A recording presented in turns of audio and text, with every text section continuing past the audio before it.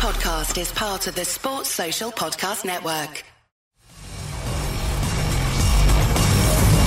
You're listening to the IFL TV podcast in association with Lonsdale MTK Global, sponsored by William Hill. Razabani for IFL TV in association with MTK Global. With me, I've got fresh-looking Matthew Macklin.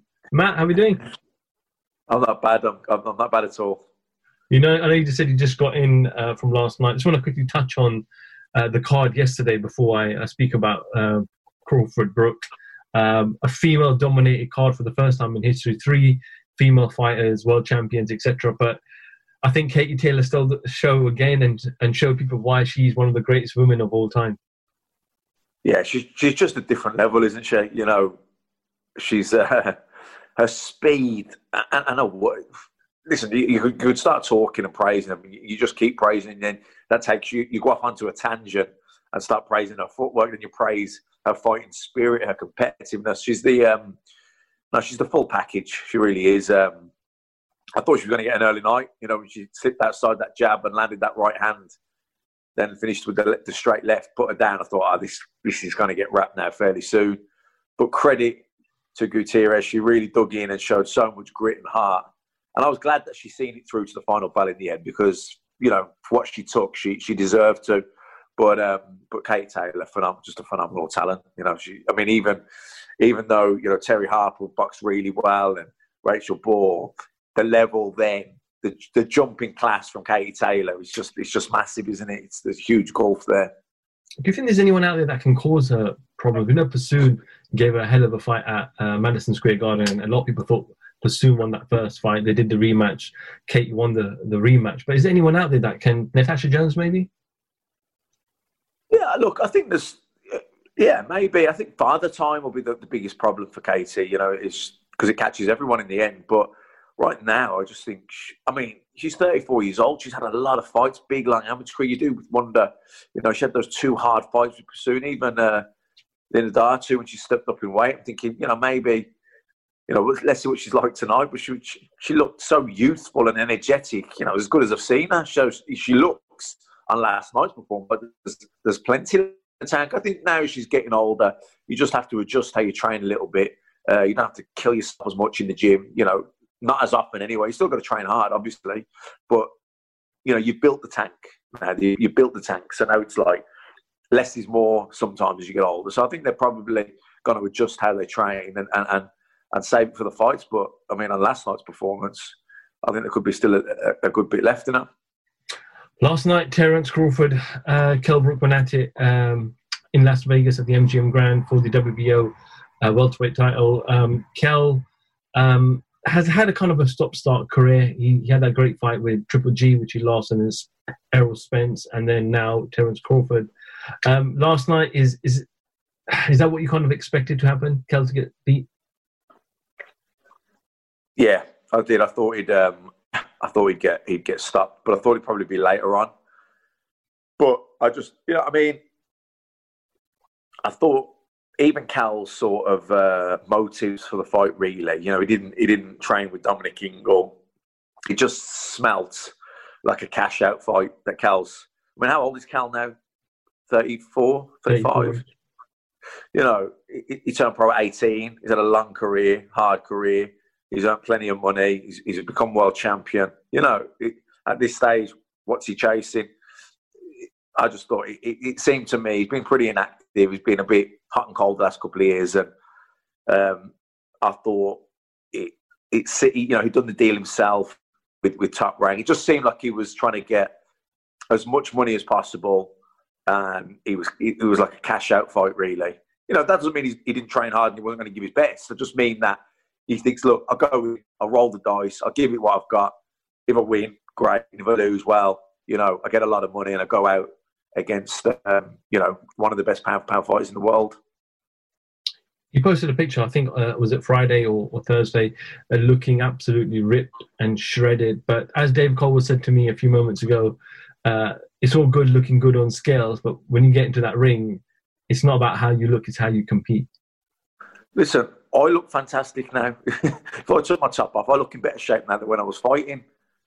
what does that matter? It's aesthetic. But when you're fighting, it's not about how you look aesthetically. You know, if I diet hard and just do steady runs and I do some resistance training, some strength training, physically I look $1 million because I'm lean, I'm muscular, but heart and lungs won't be there. You know, I won't have the stamina to go to the well. I won't have the reflexes. I won't have that sharpness. That won't be there because that's gone. I had my time. And like Cal looked $1 million physically to look at, and you're a nutritionist on board and you stick to your diet and you make weight. That's great. But you're not a bodybuilder. You're not standing on a stage posing. You got to fight. You got to fight 12 hard rounds. And even within that, it's the reflexes, it's the anticipation, it's the sharpness, which you'll have to have done rounds and rounds of sparring as you get older. Maybe you don't do so much sparring. That's okay. But you still got to spar. I don't know how much Cal prepared for the fight, but I know he didn't train with Dominic Ingle. So, like I say, I just think Cal was trying to get as much money in this last fight and seen it as very much a last fight. That's not, like I say, that's not to say he didn't go in trying to win the fight, but he knew that, look, I'm up against it here, but I'm going to roll the dice. I've got to give it what I got. And if I lose, well, I'm going to get as much money as I can, and I'll go out at the top. So do you expect to see him in the ring again? I spoke to Spencer Oliver early this morning, and Spencer was like, listen, Amir Khan's at a similar stage with Kel. They're both towards the end of the career. Maybe they both get together 5 years a bit too late, but still worth a lot of money.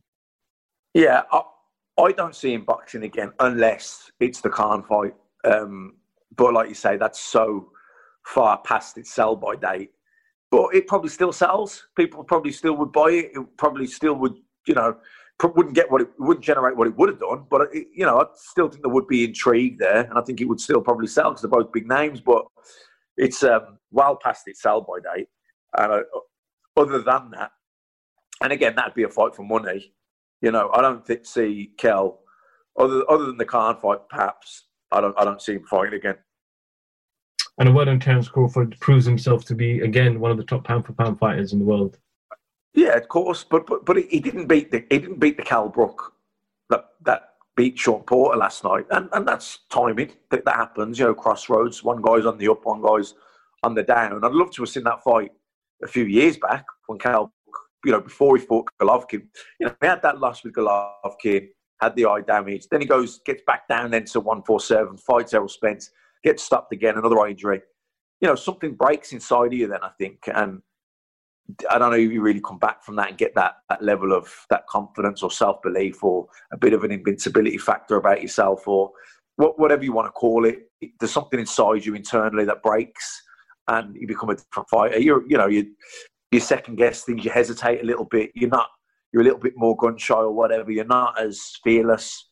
And I think that happened to him.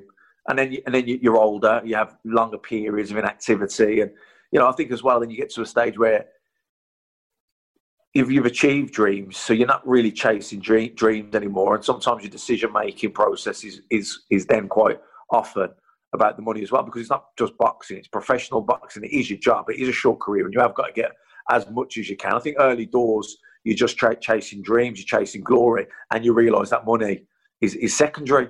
But I think at the stage where Cal has been the last few years, I think it's the money side of it's been probably the main focus. And I think those two losses back to back against Golovkin and Errol Spence, I don't think he was never going to go back to being the same fighter after that. And that's another stoppage defeat against Terence Crawford. I don't think he boxes again. I think he's had, but I've got to say, what a fantastic career. Rather than just completely finish off negatively or dissecting, where the end of career. I mean, what a career he's had. I mean, at his absolute best, it was just a joy to watch. Fantastic fighter, super talented, brilliant career. And he can retire if he does retire, very, very happy and proud and satisfied with everything he achieved. I'll end on this, Mike, because I know you just walked in and your house is probably still cold. But another announcement was made today by Dave Allen announcing his retirement from the sport of boxing. Came as a bit of a surprise. I know he was supposed to fight in the Usyk-Chisora undercard. If it wasn't for Don King, everything would have gone ahead. But he looked in great shape the last I saw him. But were you surprised at the decision today? Just only because it's a little bit out of the blue. But, Dave Allen, I think, has achieved more than his wildest dreams. And he'd be the first to admit that. What a character. And I think these last few years, people got to see his personality and character, and he had ability as well. And he fought on some great shows. He had good opportunities, and he's earned some money. I think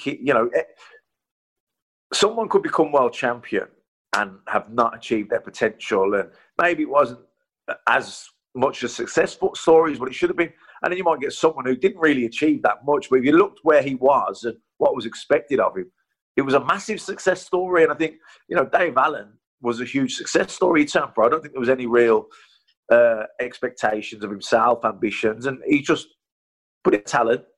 And he had a few issues outside of the ring, and he's turned his life around. So boxing isn't always about becoming world champion, becoming a multimillionaire, mate. Everyone's pinnacle and everyone's idea of success is different. I think Dave Allen's boxing story was a huge success story.